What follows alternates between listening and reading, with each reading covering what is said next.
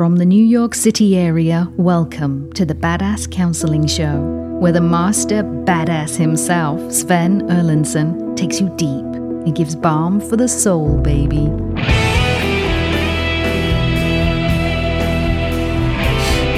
Welcome to the Badass Counseling Show. We are in studio and taping a live version of the lightning round, wherever you are tuning in from, be it the UK to way down under, or South Africa to Shipshewana, Indiana, or Beulah Battery, Louisiana. It's great to have you here on the show. Thank you for joining us. I am joined in studio by KC over in the booth and Rob the Rocket sitting next to me. Good, Rob. How are you, good sir? I'm fine. Boy, everybody's coming from all over. So let's get it on, Scandinavian soul man. Agreed. Good to see everybody joining in. We're going to jump right into your questions here. And so if you have questions for me regarding life, love, relationships, career, you have me here. I am here. I exist in this moment to serve you. So fine people, whether you are checking in from Baltimore, or I see others joining in from Great Britain. We've got also Jacksonville, Florida. What questions do you have for me today? And Rob, if you'll monitor YouTube there, you got it. Please do. All right. I have someone asking the question, and this is funny because this question actually just came up in a counseling episode we just taped on our last show. And the question is, basically, and I'm going to paraphrase here, Sven, as I look back on my marriage that has been miserable basically since the beginning, I realize my husband checked out right around the exact time we were married, around the wedding. And so the person is basically saying that they're wrestling with that and struggling with that, and they want to know why. Why did they check out? Why did my husband check out? People check out of something when there is fear. Checking out is a stepping backward. Checking out of a relationship or out of something is done out of some sort of fear. And fear of what? Fear of more pain. There's pain either because of this person or because of what this person represents. I've been hurt in relationships before, so I'm going to check out, or I'm going to walk into the relationship half checked out already. In other words, I'm not going to fully engage because I'm afraid that I'm terrified that if I open up to you, you might leave me. You may not like who I am. I may not get to keep you. And so someone checks out because they're afraid of the pain. And so for a lot of men, this is a huge problem. The reason they're already half checked out of life already is because, in part, a lot of men, at least in the Western world, were taught that feelings aren't important. And feelings are bad, and you're not a man if you have feelings.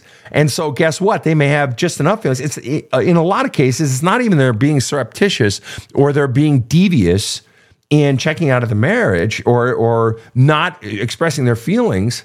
They may act, bullish or whatever, but very often the reason they're doing it is they're just afraid of not feeling like a man, or thinking, feelings are just for wusses. I'm not going to do that. Or feeling that if I show you who I really am, you might mishandle it. You might mistreat me. You might hurt me. So if someone is checking out of a relationship, a friendship, a love relationship, it's fear. And they may never admit that fear. They may never say that. They may not even identify it as fear, because that alone, identifying, well, I'm feeling afraid, honey, I'm afraid you won't like me, that implies that they have the ability to admit what their feeling is that's causing them to not express feelings. Do you see the problem? That there's a little bit of a loop there? And so people check out of relationships generally out of fear. And it may not even be fear of you.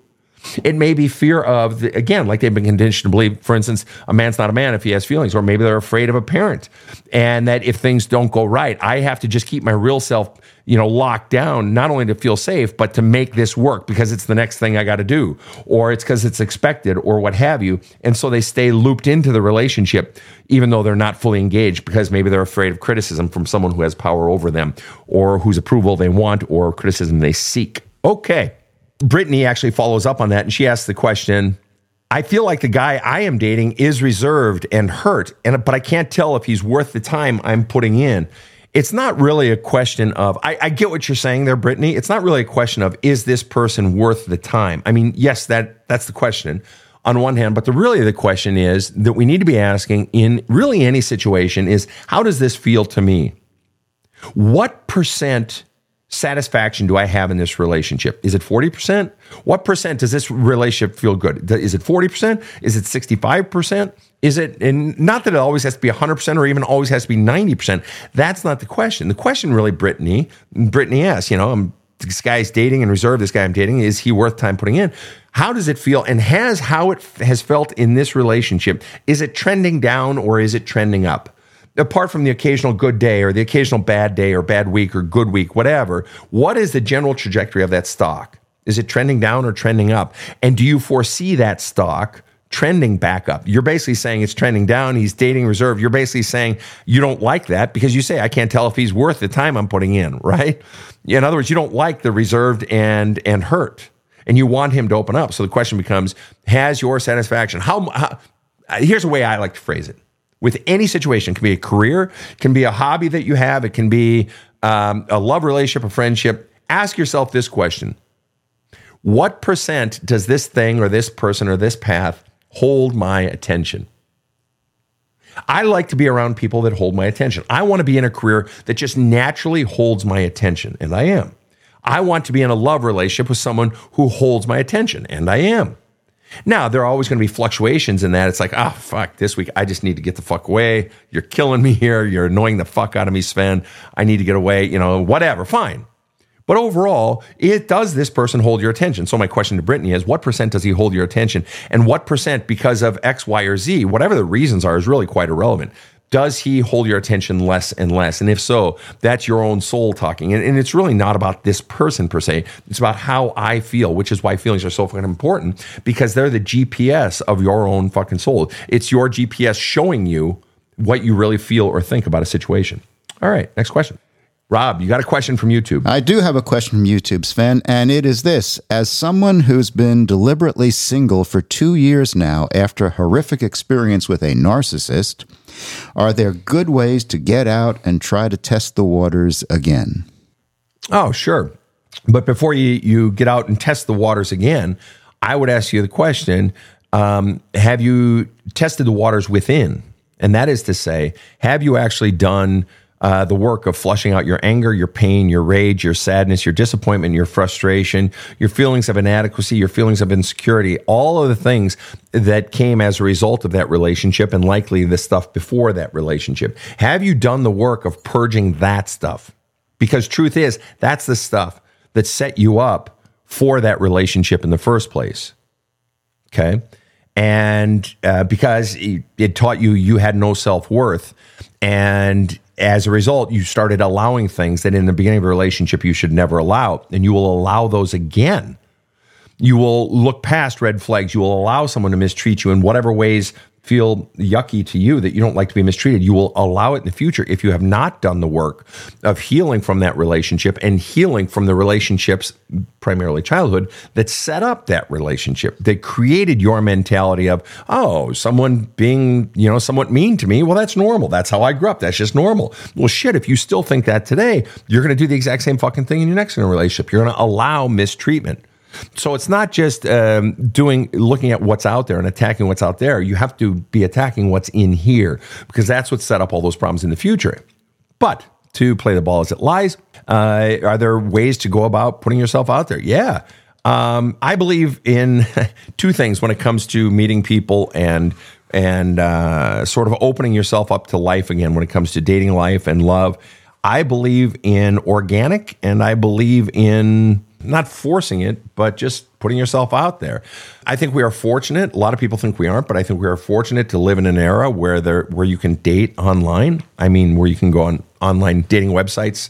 And I met my present girlfriend on a dating website 10 years ago. We've been together for 10 years. I've moved my company across the country to be with her, and it's worked out great. But I enjoyed that process. You don't have to do online dating websites. If you don't like them, don't do them. If you're trying to find love. And that's what I mean. It's got to be organic. Just do those things that you do. And some people say to me, well, Sven, all I ever do is stay home and read and go to work. Great. Then just do that. Just do that. Just do that. Do you know how many clients I have had who have had random organic, just happen naturally, people crossing their paths, whether physically crossing their path or a friend of a friend, and I've told this story a million times before, but I had a client who was in a, just liked to read. All she liked to do was read and go to work. And that was her life. And she had, a dog or whatever. And she was in a book club. And sure enough, it's not what you think. She met someone in the book club. No, she didn't meet someone in the book club, but she made a couple of really good friends, and like something in her house, her thermostat or plumbing or whatever the fuck broke down. And you think, oh, I see. Somebody in the book club had a brother who came over and fixed it. No, somebody in the book club had a brother who came over and fixed it. And they got to talking. And it turns out that somebody in the book club who had a brother, well, that brother had a friend who only liked to read and whatever else. And it was the friend of the brother of the book club person. Just be yourself. You don't have to, if you're forcing shit, you're forcing it. Just go from where you feel inspired. You don't have to force love. In fact, you can't force love. I was just talking to a 20-year-old kid, client, and last week, and I have several of those, and he's been saying, he got out of a crappy relationship, and he's been saying, he did a lot of work when healing and working with me and so forth, and he's been sort of off and on. I don't want love. I do want love. I don't want love. And he's been saying, I guess what I'm really frustrated by is that I do want love, but it's not coming, Sven. And I said, well, there are a couple old sayings in that regard, one of which is we don't choose love, love chooses us. And that doesn't mean the lover person chooses us. It means that love itself decides when it's time for you to have love. The gods decide. Cupid pokes his arrow through you. You don't get to decide. You can put yourself out there in whatever ways you want to put yourself out there. You can date organically, as I was talking about, whatever. But as far as the actual relationship and where it feels right, that doesn't happen until the universe decides it's time. I went 10 years between my second divorce and meeting the woman that I've been with presently. 10 years. Now, I dated in there and I fell in love once or twice, but I wasn't in a significant relationship. But I did fall in love, and two different very lovely women. But it wasn't until now, 10 years ago now. So it was 10 years between them and then 10 years in this relationship that I met someone who just clicked, and it began to flow and flow and flow and flow more.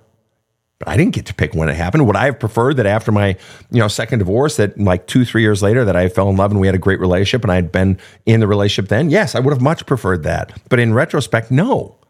Because I had to change. I had so much growing to do. I had so much healing to do. I had so much work to do, books to write and other shit and so forth. But it wasn't my time.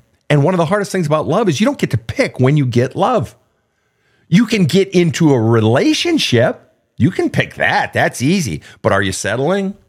Are you choosing it just so people don't criticize you? Are you choosing it just because you're so afraid when you're alone? Because when you're alone, all those voices rise up inside of your head. So you can have a relationship, but you're kidding yourself if you think just having a relationship is love. And you fucking know it. I'm telling you what you already know. You know it. When you're in a relationship, well, I'm in a relationship, I'm doing the right thing, or here I am, boy, I've got a companion, but this sucks. This isn't fucking love. But gee, I've got someone. Right. So if you want love, you don't get to pick when love comes. All right, next question. All right. Now, here's something interesting. The reason they say love is blind is because Cupid is blindfolded when he shoots you with his arrow. All right. Now, obviously, we're talking about mythical gods, and there is no real arrow, and so on and so forth. But I want to address this notion of love being blind. It is true, on one hand, that love is blind, that when we feel something strongly, we tend to overlook problems, right? And then that's when the whole choir of people saying, oh yeah, I overlooked, he was such a fucking asshole from the beginning, or man, I should have seen it, she was a bitch, and blah, blah. That's when everybody gets on their soapbox and starts ranting about how, god dang, I should have known in the beginning, they were such a fucking asshole in the beginning. What I'm saying is very often the blind part is on my fault. It's not that I felt love per se. I mean, yes, you did. But what was also operating, when love is blind, it's because what's really operating is fear. Fear that, oh, I got to have this person. Fear I'll never have someone this good. Fear of if this person leaves me, oh, but this is the first person that's ever really liked me and I don't want to let him go. That very often our fears are our own pain from our self, or from our own past, or we've been conditioned to believe, as I was talking about earlier, that someone being rude to me, that's normal. That's how I grew up. That's not a red flag. Okay, so it's not that the love per se is blind. It's that I've been blinded by the conditioning, what I've been taught to believe love is, or what I've been taught about how shitty I am. Those bullshit beliefs you were taught about yourself as a child, or the fear of being alone, or the fear of losing someone. All of those are blinding you, but love in and of itself isn't blind. But all of that being said, The opposite is true, that love sees better than anything else. And I want to say it was James Hillman who said this. Brilliant American psychologist, ran the Jung Institute in Switzerland for a while. And he wrote several books back in the 90s, The Soul's Code and a few others. Brilliant, deep, really dense writing, though. It's not an easy read, but they were bestsellers. And I believe it was Hillman who said, love is, when we're in love, when someone is in love, when we are in love, it's when we actually see very best. Some people say, I didn't see him for who he really was until after the fact. No, it's when someone feels loved, it's when their authentic self comes out. That other side that comes out afterwards, after the pain of the breakup and the hurling of insults, that's their shield coming back up. That's their pain and all their fears coming back up. But the love, when we feel loved, that's when we open up and are most vulnerable. So we have the best eyes to see someone when we see them with love, and we have and when they feel loved. When they feel loved, not just when I'm loving you, but when that other person feels loved is very often when they reveal their honest self. And that the angry, hurtful self is the maladaptive self that goes back to all the pain from their own fucking childhood, and they're feeling hurt now as well. So yes, love is blind, but on the other hand, no, love is the only thing that actually sees clearly on one hand. All right. I got one here right in your wheelhouse, my friend. Are you ready for this? Yes. I wasn't allowed to have a job as a teen. Mom was angry that I wanted one because, quote, she could provide for me, end quote. Now I have a business and I struggle believing I deserve to make money on my own. Mom wouldn't let you have a job as a teenager because mom said, I'll provide for you. And now I struggle to, believe that I'm worthy or it's okay that I have a job now and have a career and a business now. It'd be curious. I'm curious to know what mom's issue was. I mean, it could be on one hand, she just wanted to control me and she wanted me to do what I wanted her to do. Or mom took it as an ego thing. Well, if my kid is working, it means I'm less of a parent or whatever. But somewhere in the whole mix, and you link those two things together. You link mom not letting you have a job, and then now you feeling unworthy of having a career, or much less a successful career. You linked them. I didn't link them. So what you're fundamentally saying is that somewhere in that experience, mom was teaching me that I'm not good enough or worthy of having my own fucking career. And so you've been taught to believe that. So then the question becomes, do you really believe that? Do you, setting mom's words aside, whatever she may have been saying, because you didn't say what her reason was for saying that. You didn't say that she said, you can't have a job because I can provide for you, but okay, but yeah, I'm not doubting you can provide for me, but I want a job because, I just want the independence, or I want spending money, or I just want to get the fuck out from under this roof, or whatever it might have been. There wasn't further reasoning, but you are linking those two. So somewhere in there, you either got the message, or that teenage you interpreted mom's message as you're not good enough. She may have deliberately sent that message, you're not good enough to have your own job, you don't deserve a job, or the young person's brain interpreted whatever she was saying as you're not good enough, you're not worthy. And so what you've got to begin to look at in your own personal journaling, in your writing of letters to your mom that you don't send, in your therapy work with your therapist, you've got to look at what was the message mom was sending me? What specifically were the words that she said beyond that, or in other situations regarding your worth? And another way of attacking that, sort of reverse engineering it or side engineering it, running a red team, so to speak, is what were other messages you got from your mom about your own self and your sense of worth? And or if there was another parent or grandparent present, what were the messages you got about your worth? Because you're linking your worth in specifically to this case, in the case of your worth in terms of work. I'm not worthy of work. What's fascinating about that is so many people get precisely the opposite message. I don't have worth unless I work. Isn't that interesting? So many people come onto my show or come to me in counseling or just reach out to me, and so much of their worth as a childhood was linked to their capacity to produce. Now, it may have been work. I have clients who, at ages of 5 and 6 years old, were pushed in competition, in chess, in sports. Yes, at 5 and 6 years old. Yes, I'm not fucking lying to you. There are plenty of sports where they start that young. I grew up in Minnesota. You want to play fucking hockey? You're skating by 2 or 3 years old. You're playing bantam squirts or peewees or whatever by fucking 7, 8. You're going to 3 a.m. in the morning fucking ice time at Columbia Arena. I mean, it's just like, this is fucking early shit, but you got the message that your worth is tied up in your capacity to produce, to do what I expect of you. But you're coming at it, this person who just posed the question, coming at it the opposite. You're basically saying that your ability to work and feel good about your work is tied up in your own worth or your lack of worth. So it's an inversion of the equation. So just for the record, just as an aside, and I want to hear what you have to say here, Rob, because it looks like you want to say something, but just as an aside, to those parents who have children who say, I'm just going to parent the opposite of how my parents parented, here's one more example, as if we don't have enough already. That doesn't work. That doesn't work, because you can have just as great a pathology on that end of the spectrum as you can at that end of the spectrum. So here we have so many kids are taught that their worth is tied up in their work. And so they get into adulthood and they work and they have these careers and they have the money and, hey, I'm producing. I'm fulfilling my role as a man. I'm fulfilling my role as a person. I am good. I am producing. See, I'm hitting my numbers. I'm hitting my quotas. And that, because their whole life was the source of their sense of worth. But so somebody comes along and says, I'm not going to do that to my kid. I'm going to make sure my kid never works. I'm going to make sure my kid doesn't have to work. And and now we have someone on YouTube sent us a question and says, I was told as a teenager, mom wouldn't let me work. She said, I can provide for you. You're not going to work. So we potentially have someone swinging the exact opposite, doing potentially the opposite of what mom's parents did. And it's creating just as much harm, because here's this adult with a successful business, a successful career saying, yeah, I've got the success and I've got this company, but I don't feel like I deserve it. So do you see how just doing the opposite, you are still taking your cue from an external power source. You're still not parenting deliberately. You're just parenting in reaction. So to answer your question, what you need to go and do is you need to go inside in your own personal journaling, use my book, There's a Hole in My Love Cup, use these tools as a mechanism to go inside, identify those messages, identify where those messages came from, identify other ancillary messages, sister messages that feed into that belief, I'm not worthy. Because what's keeping you from feeling worthy, feeling loved, feeling appreciative, feeling like you are good.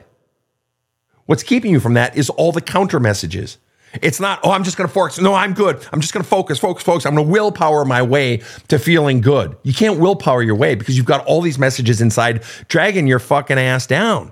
You have to get those negative messages out. And this is how we do it. All right, Rob, you got a question for me? Yes, that same listener wrote again and explains she had to provide for herself as a teen, so she wouldn't let me make money. That's it. I mean, literally, without knowing that's exactly what I was just saying, that mom had to provide for herself as a teen. There's no fucking way I'm going to put that shit on my own kids. And I mean, the impulse is good. The intent is good, right? That mom wanted to provide what she thought would be much better parenting than she had gotten. So the intent was good. I don't want my kids to have to go for shit. But as we see, as I said, when the pendulum swings back the other way, it can do just as much damage. And you guys have heard me say that one about where, the parent grew up with very cold parents. And then this person raised their children with every single time they came into the room or left the room or got out of the car or got into the car. Every single time they gave the child a hug. Literally, the kid just went in to use the bathroom and get a fucking peanut butter sandwich and a couple of Oreos during the commercial break before Wide World of Sports comes back on. And the kid comes back in and the parent reaches up and gives them a hug. Do you want to know what happened?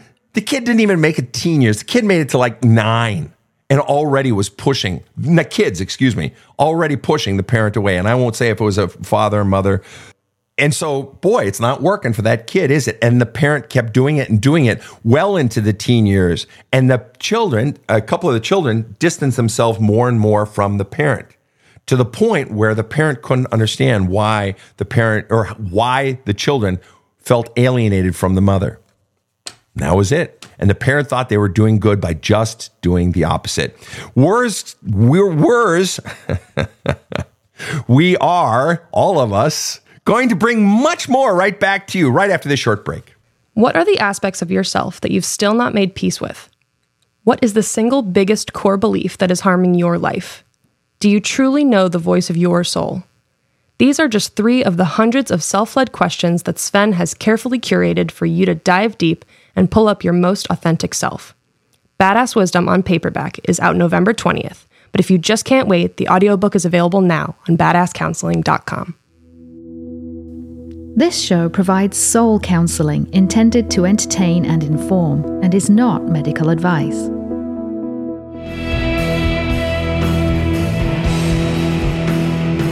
Now, back to the badass. Hello, fine humans. Good to have you back. We are in studio. I'm joined by Rob the Rocket and KC. Rob, you want to weigh in on anything under the sun? You're doing so well. All I want to do is get out of your way.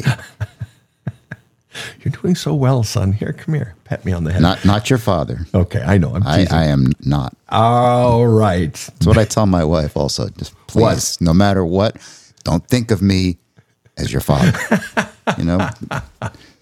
Wives who call their husbands daddy. You know? And I realize they're thinking about their child, but still, I find that to be unfortunate. Maybe I'm wrong. Well, you can tell me. And some people choose it, and we are adults. So, hey, if you choose it, your life, go for it. Just not your thing, it sounds like. No. No. That registers as a no. All right. So I've got a question here from Priscilla over here on Facebook. Hello, Priscilla. Why does my significant other hurt our children when he's mad at me? Oh, God. I can't even tell you the number of times I've seen this. I've experienced it in my own life, and I see it all the time. And it's not just in divorce or separation or breakups. It's, to your point, Priscilla, your husband. You don't say your ex-husband. Why does my ex-husband basically hurt the kids or punish the kids or be mean to the kids when he's mad at me? A couple of reasons. One, this person clearly has no emotional control.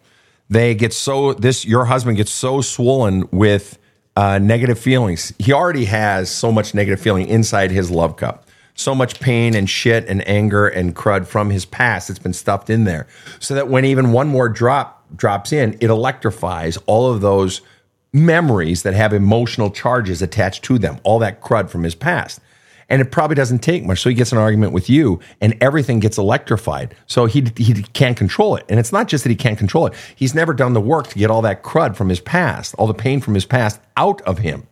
So this is the emotional work we're fucking talking about here, people. It's getting that shit from your past out of you. People say, oh, that, you're being triggered. Yeah, but it's not the being triggered that is the real problem. The problem is that it's not that something outside of me is triggering me. It's what's being triggered inside of you. You have control over that.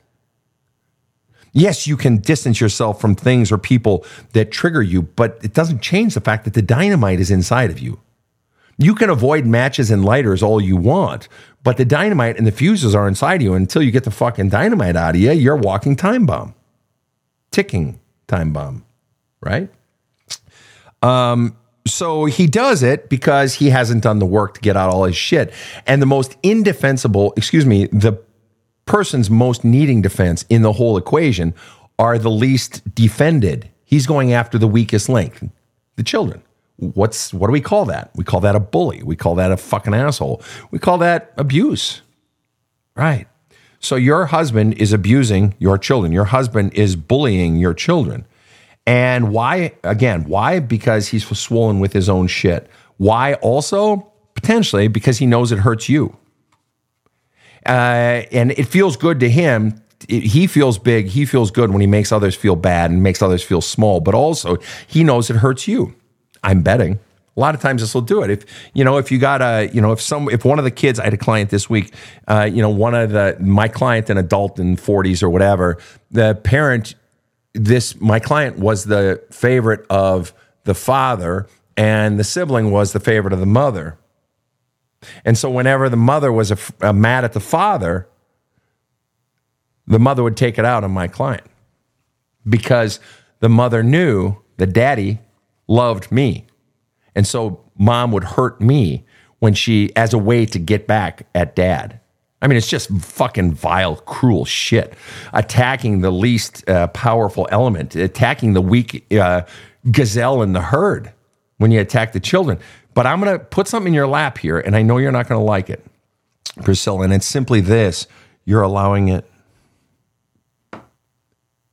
We just taped an episode of the show earlier today, a counseling episode, and the particular gentleman on the show, Michael, was talking about how, his mother divorced his father in the 30s, in Michael's 30s, and he and his siblings were angry at mom for not divorcing dad and getting the kids the hell out of there when the kids were little. And so not only did they have to eat dad's shit, metaphorically speaking, all those decades, but it affected how they view themselves. And Michael was saying in this particular session that'll air in early November, Michael was saying that effect of having to walk on eggshells and knowing dad could lash out and that dad would put him down and that, trying to get dad's approval, but also trying to avoid dad's attacks, that completely 100%, he said it 100% drove his decisions, particularly decisions regarding career. He was forever trying to get his dad's approval, but he was forever trying to avoid dad's criticism. And he and his siblings were resentful of his mother that she never got the fuck out of there earlier. So the onus is on you, Priscilla. And yes, there are things that can make it very difficult if you are being abused yourself or financial matters or whatever. But in the end, your highest charge in life, once you have a child, whether you are a male, a female, or a non-binary, or a trans person, once you have a child, your highest responsibility is the protection and the love and tending the emotional and physical needs of that child. Boom, done. And if you're not doing that, they have every right to blow you the fuck out of the water later. Fact. All right, next question. And just for the record, on that note that I just said, I'm really speaking to kids in your teens, 20s, and 30s. And yes, forgive me, I know you're offended I call you a kid, but you get to be 56 and tell me you're not a fucking kid when you're in your 20s and 30s. All right, not trying to be offensive, it's just whatever. Anyway, point is, this kid thing. Don't have a kid because you think it's the next thing in life, and I guess I'm just going to do it. Don't have a kid because someone's pressuring you to have a kid. Don't even fucking get married if someone's pressuring you to have, to get married or whatever, because if it doesn't feel right, don't fucking do it. And people will start asking, if you've been dating someone, I said this to one of my kids when they're in college and they've been dating someone for a few years. And I said to my child and their partner, I said, hey, just because people are asking us, so when are you getting married? And, gee, that'd be great. And you have friends getting married or whatever. Doesn't mean you have to. Don't let momentum. Now, this is everyone, every age. Don't let momentum determine the trajectory of your relationship. Just because you've been going in this direction. I have clients who say, my father came to me the day before our wedding and said, if you don't get married, I've spent all this money. If you don't get married, I'll disown you. Even though my client had gone to the father and said, listen, I can't do this. This doesn't feel right. And so the father basically pressured my client, who was in their 20s at the time. All sorts of, or I knew right before, or I knew in months leading up to the wedding that I didn't want to be with this person, or I knew early in the dating, but I kept doing it because, gee, we had been together, or gee, my parents were critical, or whatever the external reason. Don't let momentum carry you forward into a relationship that doesn't feel right. You want to know why? Because you'll be knocking on my fucking door or some great therapist door, your therapist, whatever. You'll be knocking on your clergy person's door, seeking help 5, 10, 20 years later. Why? Because you realize I never wanted this fucking thing to begin with. I just went along because I was feeling pressured. If you're in your 20s, your teens, your 30s, whatever age, don't let anyone pressure you into marriage, and definitely don't let anyone pressure you into children. All right. I'm going to take just a couple more questions here. I'm going to take one more question. All right. You got one queued up, Rob? I got one, and I think you'll like it. All right. Hi, Sven. Hi. Can a scapegoat child be expected to pour love into the younger sibling's love cup?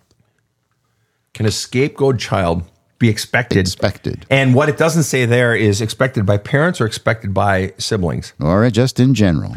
Or just in general. The mere fact that you bring up, okay, first of all, you're acknowledging you're the scapegoat child. So you're called on you are dubbed with being the problem of things. And if you are talking about younger siblings, that means you're not dubbed as the problem of things by them. You're dubbed as being the problem in things by the people in power, which is likely mother, father, whoever, parents, whoever's raising you. Okay. So you're seen as the source of the problem, and you are being expected, your word, to basically pour love into the love cups, your younger siblings. Well, I have to believe, first of all, you don't have a lot of love in your love cup. And the mere fact that you say, can I be expected to, inclines me to believe you don't want to. It's not that you don't love your siblings, but for whatever reason, you don't want to. Robbie, were you going to say something? He says both. Both. Yeah. I'm expected both by my younger siblings and by my parents to pour love in. But if you've been scapegoated, you don't likely have.